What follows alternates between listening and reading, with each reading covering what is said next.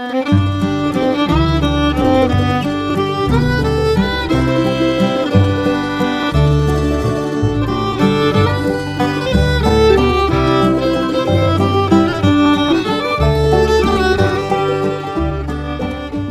morning, Oregon. I'm Finn J.D. John, FJ at offbeatoregon.com, and this is the Daily Offbeat Oregon History Podcast. Today, for your listening pleasure, we have an archive show, first published as a newspaper column and podcast episode sometime in the last 10 years. Thanks for listening, and I hope you enjoy it. This story was first published on January 7th of 2018 under the headline, "State Government Was Decapitated by Deadly 1947 Plane Crash." Here we go. On the afternoon of October 28th, 1947, a brand new airplane lined up and took off from McNary Field in Salem. It was a gleaming red and white beauty, one of the very first examples of a model that had just been introduced that year. The Beechcraft Model 35 Bonanza. The Bonanza would go on to become possibly the most successful small airplane in history.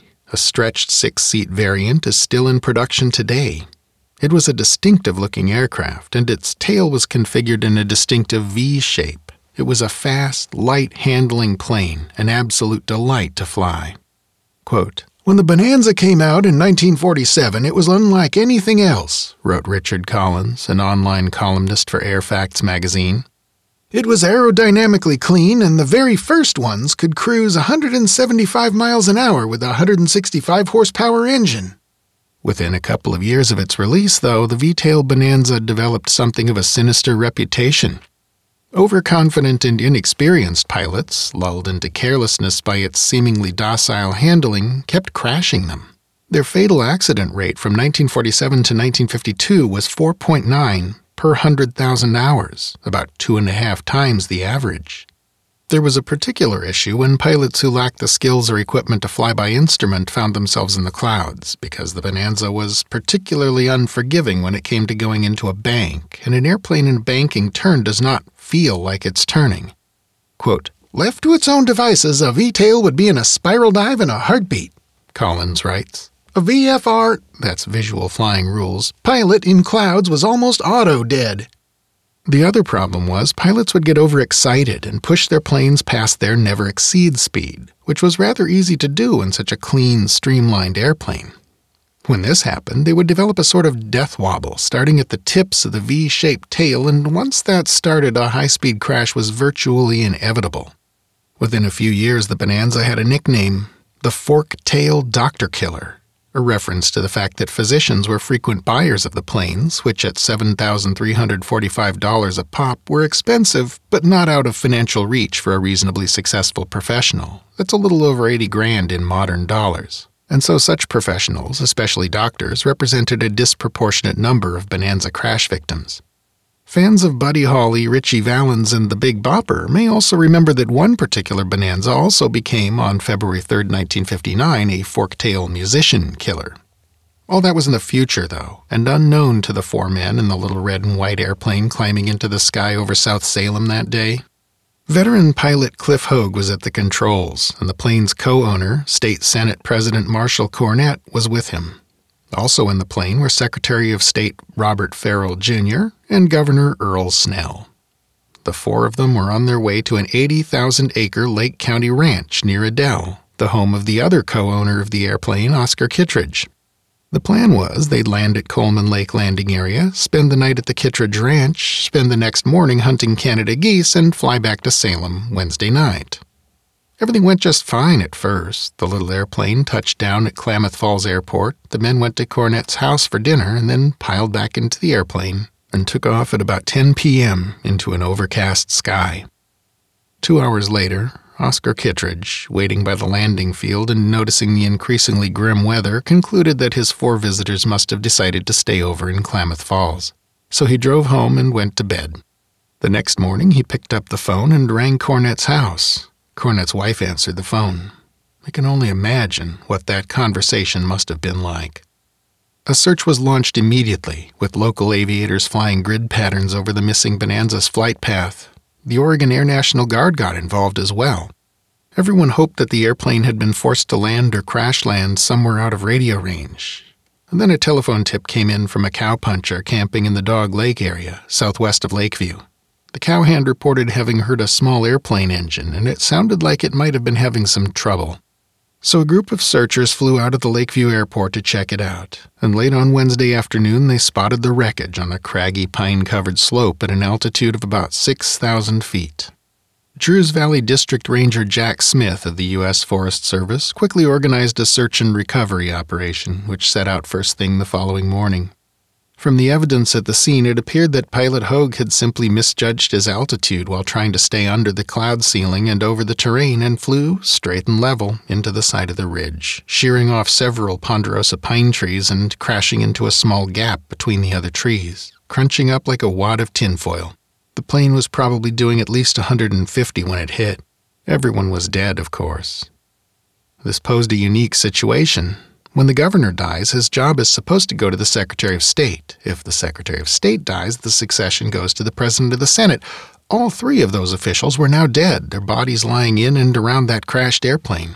The Oregon state government had been essentially decapitated. The governorship fell to the Speaker of the State House of Representatives, John H. Hall, who was sworn in later that day.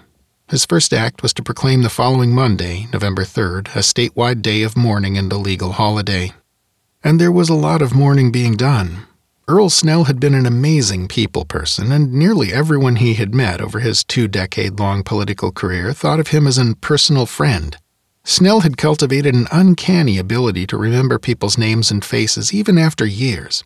He kept a card file on everyone he met with the names of their spouses and pets, along with other important information, so that upon meeting them, he could, with a broad and delighted smile and a jovial pat upon the back, say something like, "Gee, you're looking great. Hardware business still treating you well? How are Marcia and the kids? Still got those 2 cute little miniature schnauzers?"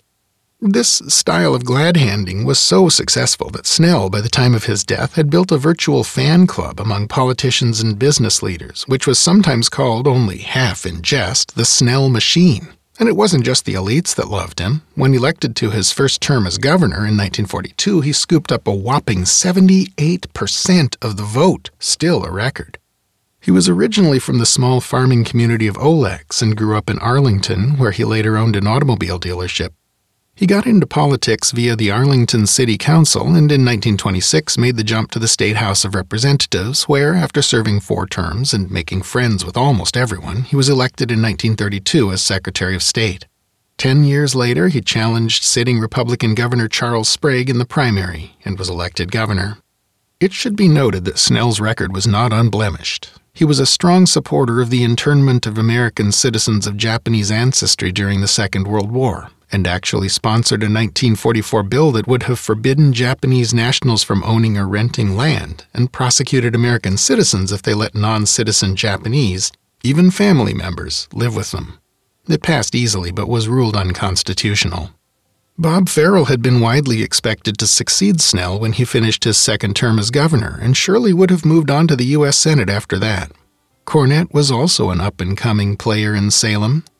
Quote, "Their loss means the way will be opened for new candidates," remarked the Portland Oregonian in a editorial headlined "Politics Remade Overnight" in that Friday's paper.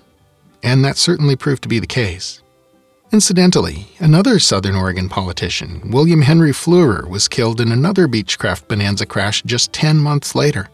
Fleurer, a veteran war pilot and founder of a bakery empire that first brought sliced bread to Medford, had just been elected to the state senate and had flown 3 companions to his home by Lake of the Woods to talk strategy.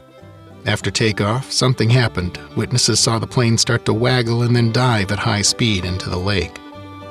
Key sources in this story included works by Jeff Lalande, Tom Marsh, Bill Miller, and Richard Collins. Well, that's our show for today. Thanks again for listening, and I do hope you enjoyed it. This podcast is part of Offbeat Oregon History, a public history resource for the state we love. Check out our hub page at offbeatoregon.com to explore all the other things we do or to find full citations and visuals that go with today's show. This podcast is covered under a Creative Commons license. For details of that, see offbeatoregon.com/cc. Our theme music is by the Atlas String Band and was written by Carmen Ficara. Listen and download more at atlasstringband.com. Offbeat Oregon History episodes are uploaded every weekday morning at around 6 a.m., so it'll be a couple of days before you get your next fix. Until then, go out and fill up the rest of the day and the subsequent weekend with good stuff. Bye now.